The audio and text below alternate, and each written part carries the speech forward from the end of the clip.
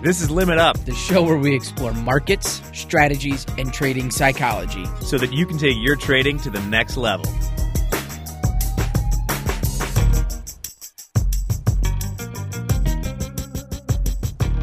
All right, guys, we're recording. We got all three going.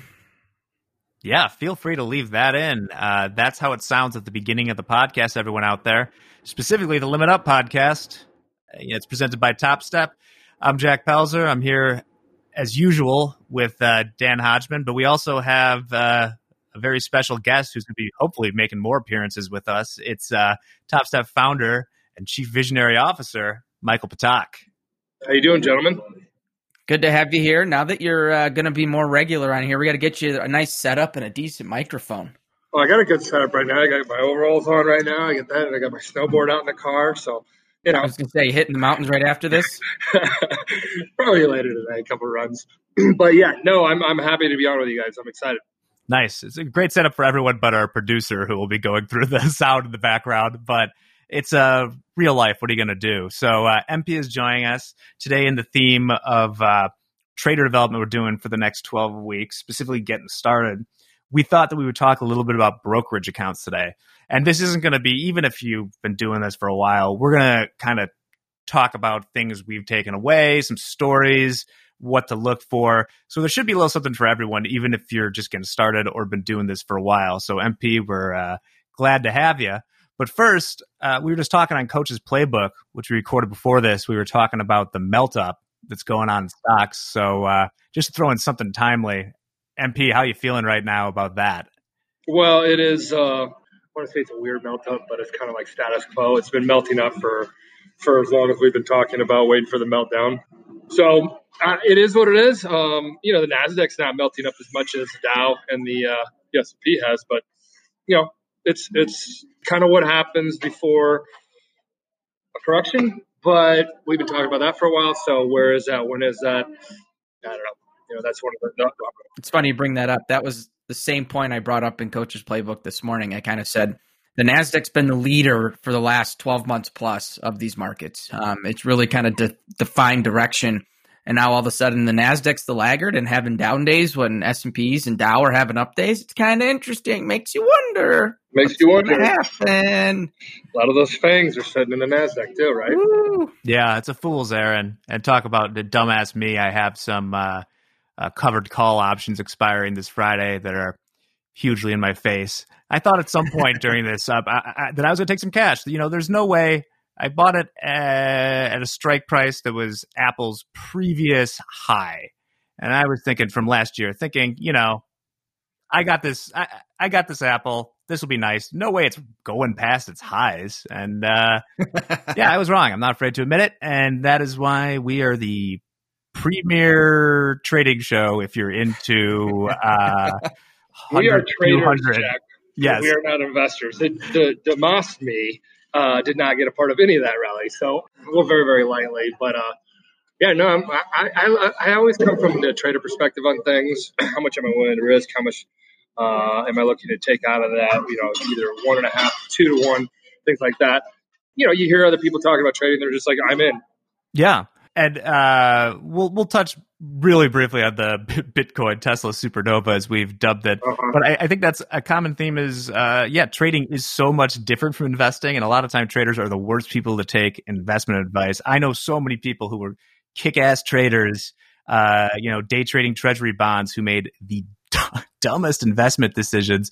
You know, they were out the S&P at 1,200 and using it to buy all sorts of crazy shit. But like, I tend to pay people to do my bigger investments because I have too much of the trader mindset. So I have other people to do that type of stuff for me. Like I can do short-term stuff. I can do simple stuff, but I'm not dumping my retirement stuff on my hands. I got people that are better at that than I am. And I think that's trading and everything that has to do with the financial market in general. Recognize where your strengths are.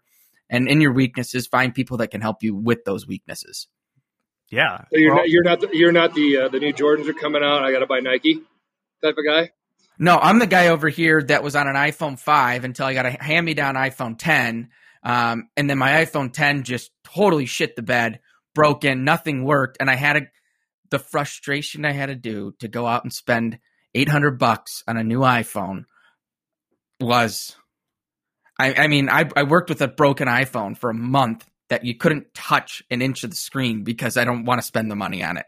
It's the only product out there that you will cuss out and then you'll go buy another one exactly like it, newer and more expensive. Yeah, exactly. Geez, you remind me of this guy I traded with who would he was a good trader. He's making a successful career and would in his free time, buy 50 Patagonia jackets on sale to return them for all about the hustle and just absolutely no shame. I saw him buy and return 50 Patagonia jackets to make the $2.50 that he can make on the return at the high price. The guy was arbing fleeces. If you can arb, you can arb. I mean, that's a policy thing when it comes to Patagonia, I guess. I get it. So anyway, that's on Patagonia. Anyway, I made my money arbing, so it was in the markets. But hey, that is a marketplace of sorts. Right. So if you're someone that if this sounds like you might be the type of person that's interested in opening a brokerage account. Ooh, nice transition. Mm-hmm. Yeah, that's why we can weave in some of the other stuff into it.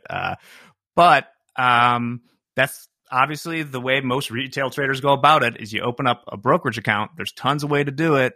And that is most basic account, a taxable account usually, where you can trade whatever securities you're qualified for pretty much. Dan, qualified for. What's up? Qualified for. Yes. We'll get to that part for sure. Let's go a little bit down memory lane. Dan, what was your first experience with a brokerage account? I would say mine's probably different than 99% of people in the world. My first broker, essentially, I was a little kid and I was down on the floor and my dad asked me, he goes, do I buy one or sell one? I was like, well, you got to buy it. And I don't know if he actually bought one. I don't know what he did.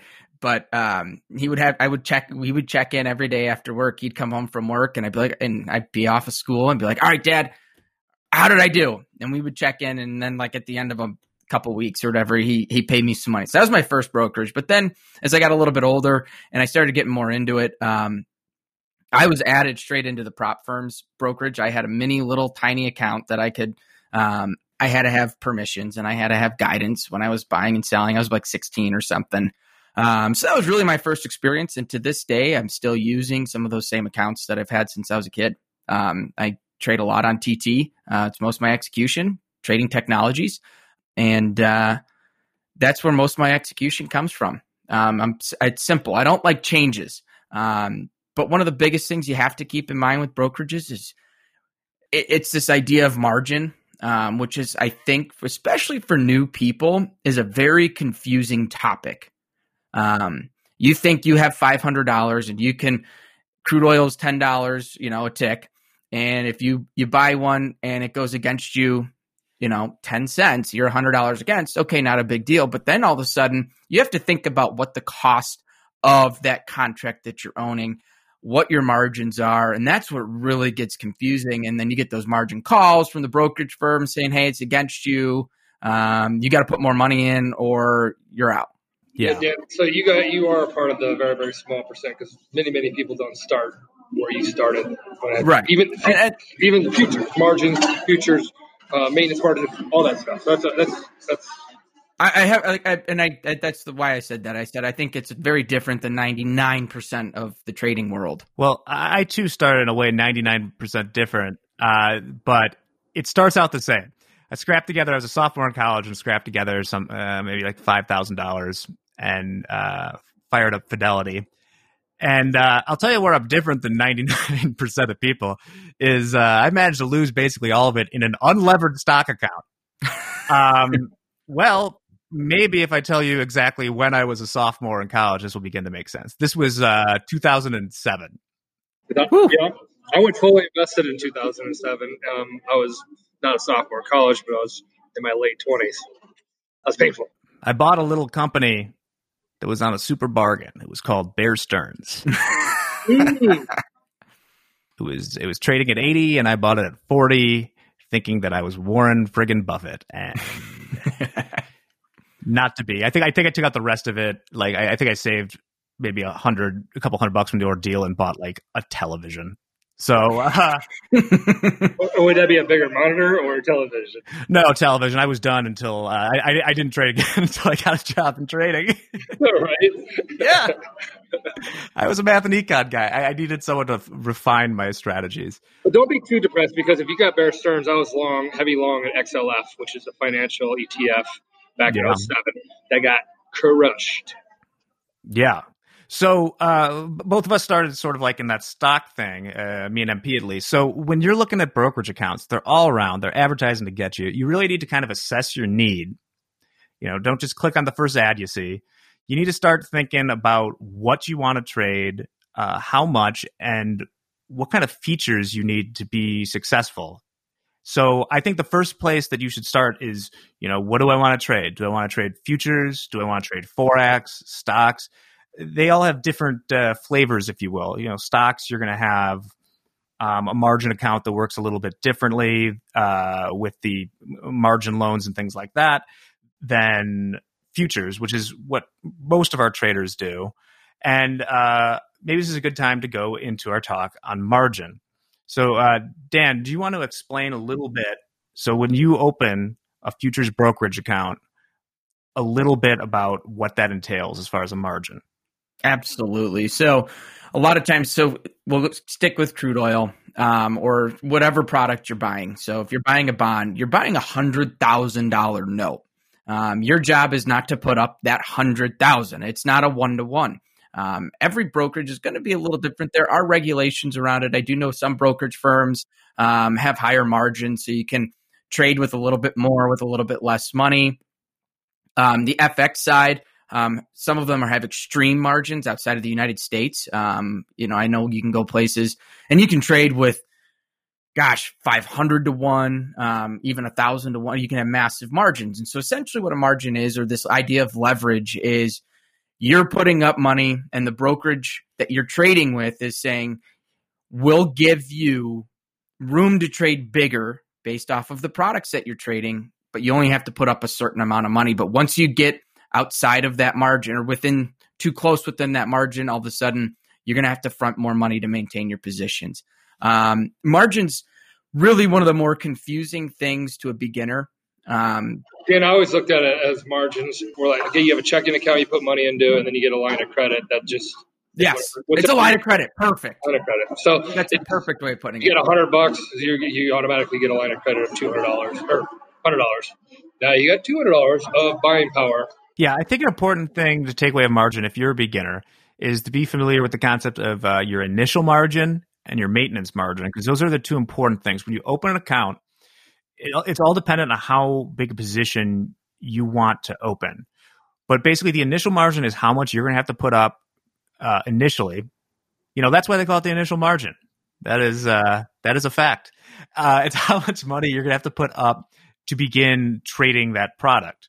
The maintenance margin is lower than that.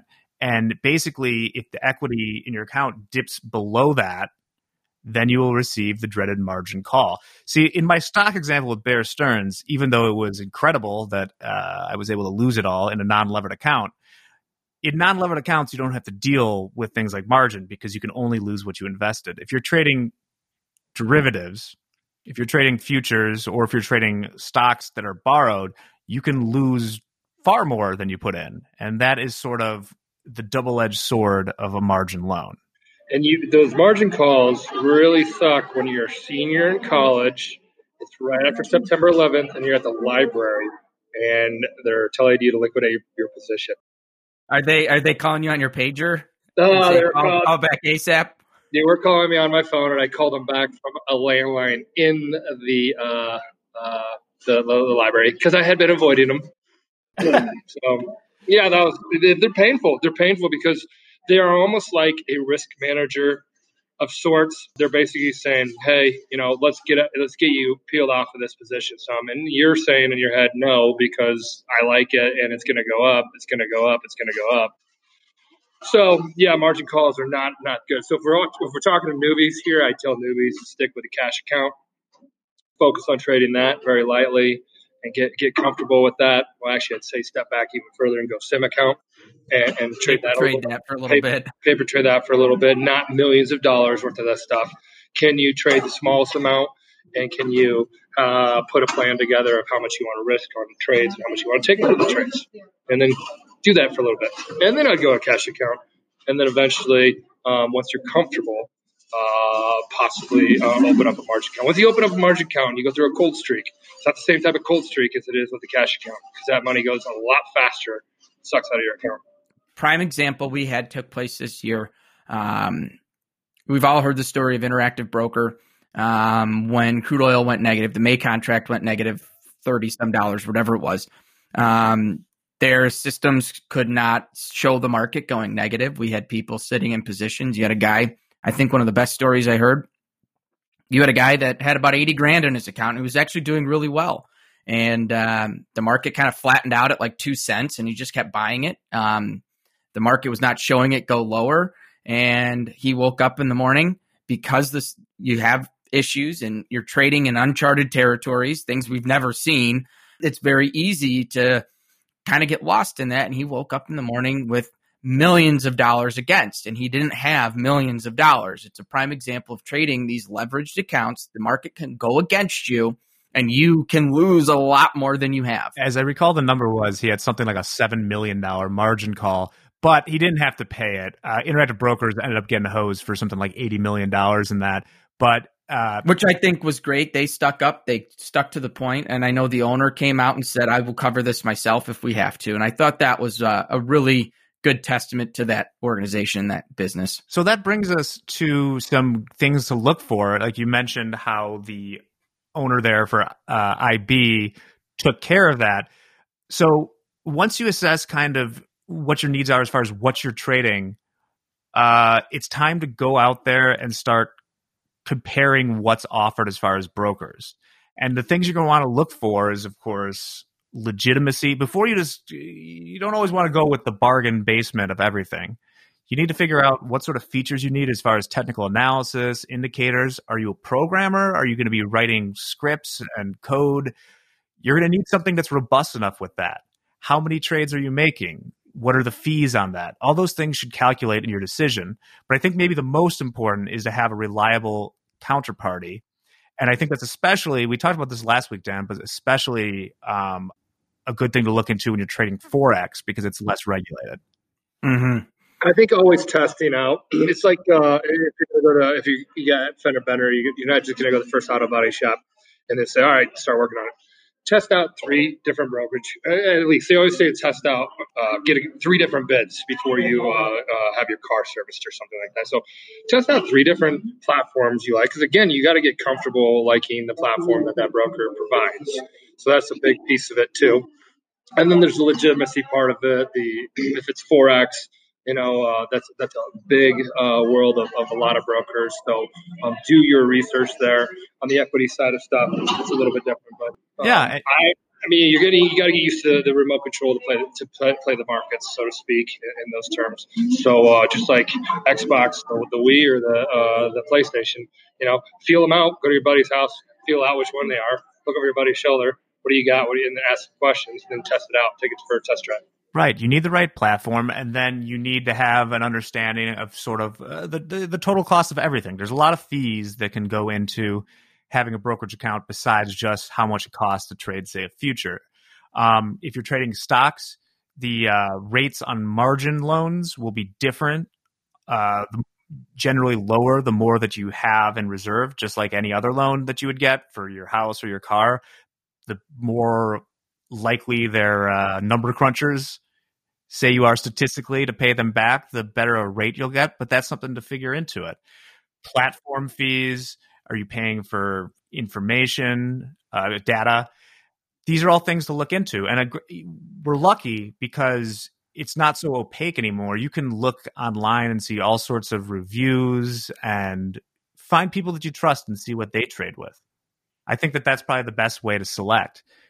So something that we talked about last week, and I wanted to come back this week with a little bit more information, is when it comes to the Forex side. Obviously, we talk a lot about futures, but Forex is a huge market.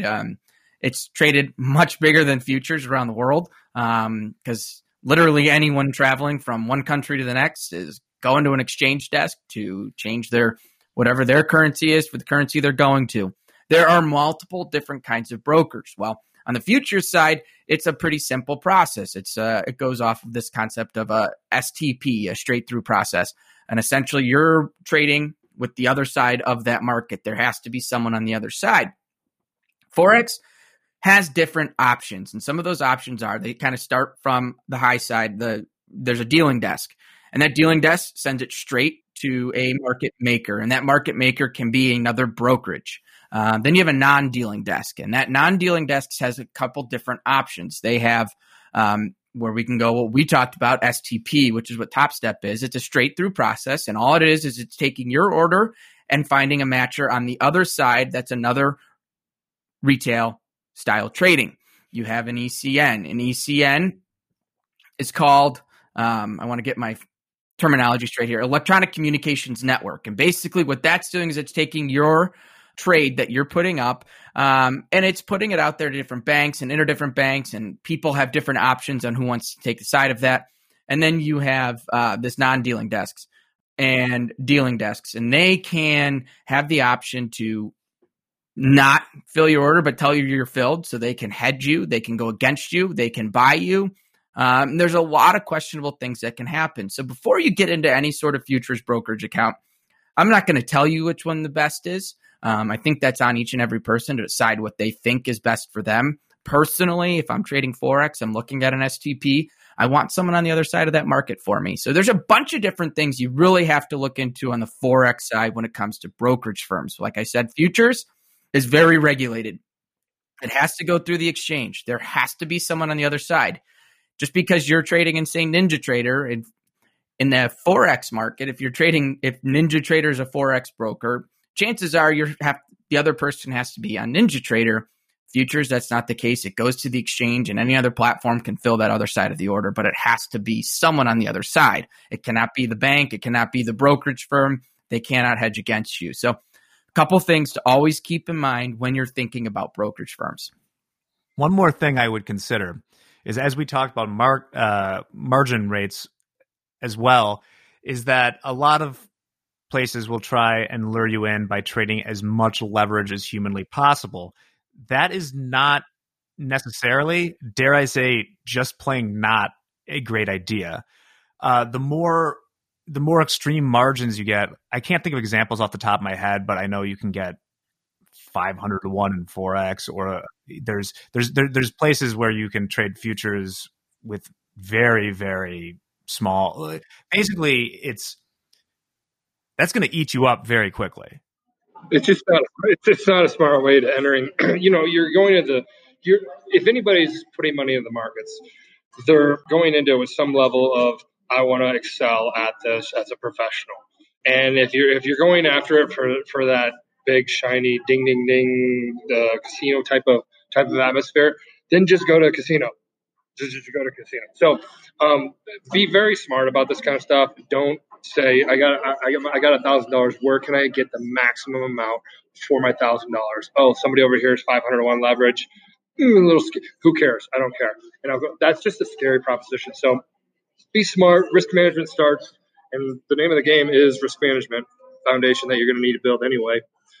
Starts with making a decision on who to go with, how much you want to go into put in the account, and then the leverage side of the factor. Are you going for the absolute monster maximum I can get, but that's going to deplete my account like that? Or, are you going to be a little bit more prudent? Right. And a good example would be if, for whatever reason, you had to drive 1,000 miles through the desert to someplace. You probably wouldn't start by being, well, what is the absolute minimum amount of equipment and supplies I can buy so that if I just hold down the accelerator, I will get there in the minimum amount of time. I don't need spare tires. I don't need extra gas. I don't need water. I am not. Nothing's going to go wrong. Nothing's going to go wrong. Yeah. And something to add into that too, when you have these opportunities for these extreme leveraged accounts, first off, it only benefits the broker in that aspect. The broker is the one that can make the the commissions on every trade that you're taking. They're taking their fee every trade you make. So if they are allowing you to trade more, that means more fees come to them. And the second it goes against you, who's accountable? You are as the trader, not that brokerage firm. So if it goes against you more money than you have, they're going to freeze you out. They're going to put Danny, something happened to me 3 times, and I know exactly how it feels. And it's pretty, I'd say they're emotionless on the one side because they just disable your account when you get hit. And then you need to come up with the money to re-enable your account to keep trading. So they don't care if you got more, if you didn't learn a thing, but if you show up with money, they'll re-enable your account. So the whole goal here is basically don't put yourself in those positions and trade smart. And the only way to do that, again, is to start slow. Cool. Yeah, just a shout out to everybody out there, too. Michael's on the road right now, so he's in a coffee shop doing his best to contend with blended frappuccinos or whatever they're making over there. I ordered 16 smoothies. They're still working on it. Well, it's like the old saying with, if you lose $1 million, it's your problem. If you lose $100 million or lose $1 billion, it's the bank's problem. If you lose a couple $1,000s, it's definitely not their problem, right? They don't care. Right. Like if you're trading small, they're going to shut you out. It's not going to be a great experience. So definitely be careful. Always monitor your risk. And there's rules, depending what you're trading, that govern this for that same reason. For instance, the pattern day trader rule. So if you're trading stocks or options, if you make more than, I think it's 4 single day trades in a week, or I forget what it is, but it's some minimum amount of trades, you get labeled a pattern day trader, and you have to have at least $25,000 in your account to trade securities. There's ways to get around that, obviously, but know the rules like that before you go in and open an account. Know what your downside is. How much are you willing to lose? Margin is something that can be very destructive if not used by people that kind of know what they're doing. So that would be my biggest takeaway to anyone thinking about doing that. And one thing that's really awesome now that we've introduced on the future side, obviously Forex, you've always been able to trade less than one full standard contract. The CME has introduced these micro E-mini contracts for the equities. Everyone wants to be involved in equities. They are the sexiest of them all. They're fun to watch. Every notification you get on your phone they're talking about equities. And now they've introduced this micro contract, which is 1/10 the size. It's allowed more people enter into the marketplace. And I think it's something if you're starting to look to open up a brokerage account, you've done the research, you know what brokerage you're going to go with. You've paper traded, you've done some sim trading because you can get sim on all platforms. I think you can get some of them 14 days or even longer for a free demo account. You have a lot of options and you've done the due diligence to get to that point. And you're starting to think about opening up a brokerage account. The first thing I will say is start small, start with those micros. It's going to allow you to take a little risk, experience that real feel of money, because that's huge in this world of trading, is understanding that when you enter, that first tick against you is your money coming out of your pocket. That's real dollar bills. And that's a big psychological barrier for new traders, that if you can do it in the micros and you can take relatively small risk, $1 or $2, $3, you can kind of start to experience that. And then you can scale from there and you can get a little bigger if you get a little bit more successful. But that's one thing I will say. Anyone thinking about starting, look at the micros. Yeah. Don't trade what you can't lose. This has to be a section of your overall portfolio. As we said earlier, we're not great investors by any means, but we do understand that. That is something I'll stand by, that only what you should be not destroyed by losing should be in your brokerage account trading. And going back to what Danny said about micros, if you can't trade small, you cannot trade big. That's I've seen, this is my shared experience of however many years of trading. So if you can't trade small, you can't trade big. So always start off small. I know the itch is going to be like, I got more money in my account. Instead of 1, I'll buy 2. Trade small, trade consistently, trade profitably, and then think about scaling up. Yeah, and as we talk about this idea of trading and investing, 2 completely different hats you have to wear. You have to recognize that when you're trading, it is not a long-term thing. And you have to accept that right away. You can't do this concept of, well, it's starting to go against me, but I really like this position. I did that all. Transfer it to my investment account. I did that in the very beginning. I'm like, oh, it's going against me, but I still like it. Put that one over here and start looking at other things. That's just a bad way to do it, because now you don't know if you're trading or if you're investing, and you're not doing both of them very well. I can guarantee that. Right. Shameless plug, by the way. Another way to do it is what we offer at Top Step, if you're interested. I mean, boom. We're open to however you want to trade. I just would be, they produce the podcast. We do. So if you want to check out topstep.com, that's another way you could do it, where, you pay a monthly fee and you earn our capital. And hey, you won't get a margin call. Won't get a margin call, and there's a slight reason why we designed the company the way we are, so people can learn safely and people can get comfortable. And then people could say, oh, I earned a funded account, or guess what? I think I'm good enough that I'm going to trade on my funded account, and I'm going to open up a brokerage account because I'm in that position. And that's where you need to be as a trader. Diving headfirst into a brokerage account. To me, I lost three $30,000 brokerage accounts over the course of like 4 or 5 years. Painful every step of the way. Didn't learn as much as I did until 4 years after, I lost all that. I got with a prop firm, and they put me on a simulator, and they said, "You're starting here." I go, I trade much bigger than this. And then they go to me, "There's a reason why you're here." Right. You're right. Yeah. You mentioned something that's really cool too. It's one of my favorite things about Top Step is watching one of our traders grow their funded account, being able to use those funds that they earned in their funded account with Top Step, and then be able to go to open their brokerage account. I think that to me is one of my favorite things to see when I talk to traders, and I'll talk to them and they say, you know what? I'm pulling out a big chunk of money out of my funded account. Don't worry, I'm not going to go blow it. I'm going to open up a brokerage account, and I'm going to continue to trade the same way I've been trading. I love to hear that phone call. Having multiple accounts is totally normal in this business. I have a 401k. I have my own personal discretionary long-term stuff that I do. I have stuff, an account where I only hold stuff for 2, 3, 4 months. And then I have my day trading account. These are normal, but you don't go that direction right away, unless, a lot of people start with 401ks because they get out of college and all that kind of stuff.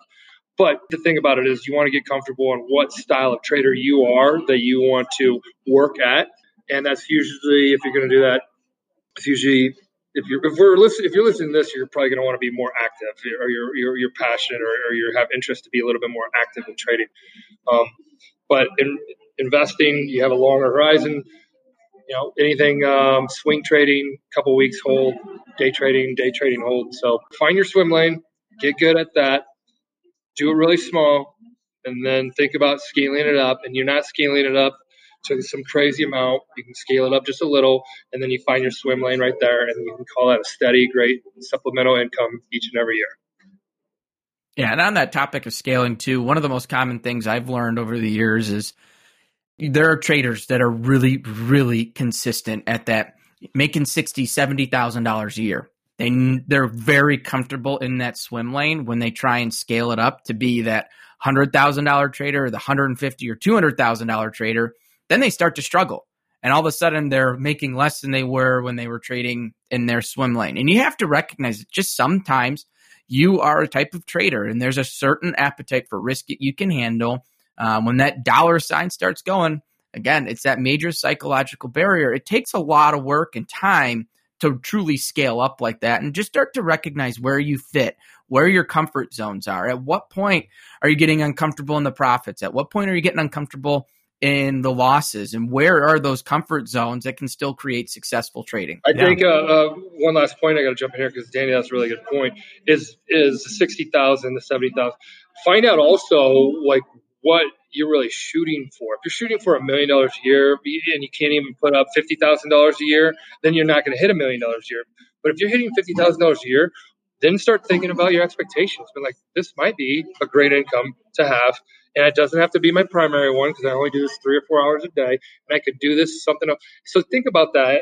And I've always learned to increase your standards, lower your expectation. Increase your standards of what you do, go about your trading, but lower your expectations. And you can get yourself to where you want to be financially. again, if you lower your expectations. It goes off that famous quote. I don't know if it was Bill Gates or Steve Jobs that said, and you guys can correct me who it was, the concept of we underestimate what we can do in 1 year, or we overestimate what we can do in 1 year, but underestimate what we can do in 10 years. And I think that's trading in a nutshell. We have this idea of what we're going to do in 1 year, but if we start to open it up, if I'm still in this for 10 years, where can I be in 10 years? I don't have to get there in 365 days, but if I can do that in 3,650 days, we got a little bit more time. We can extend that runway. That is Bill Gates. And I think that's a great place to kind of conclude our conversation today. Hope you learned some stuff about brokerage accounts. MP, thanks for stopping by. I hope that you come join us again. We'll send you out a mic there. I still, and yes, I need a mic. I hope your smoothies Mike are set. Mike needs a mic. All right. Hit the slopes, MP. Dan, always a pleasure. Thanks, Jack. Yeah, to everyone out there, we'll be back next week with some more trader education, hopefully for all the levels. This has been the Limit Up Podcast, produced by Top Step. Namaste, and trade well. The Limit Up Podcast is produced by Dante32.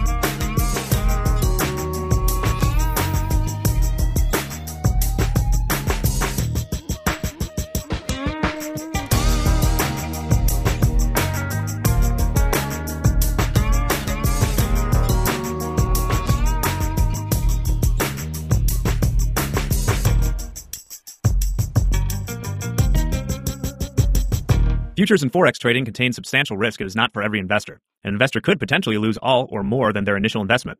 Risk capital is money that can be lost without jeopardizing one's financial security or lifestyle. Only risk capital should be used for trading, and only those with sufficient risk capital should consider trading. Past performance is not necessarily indicative of future results.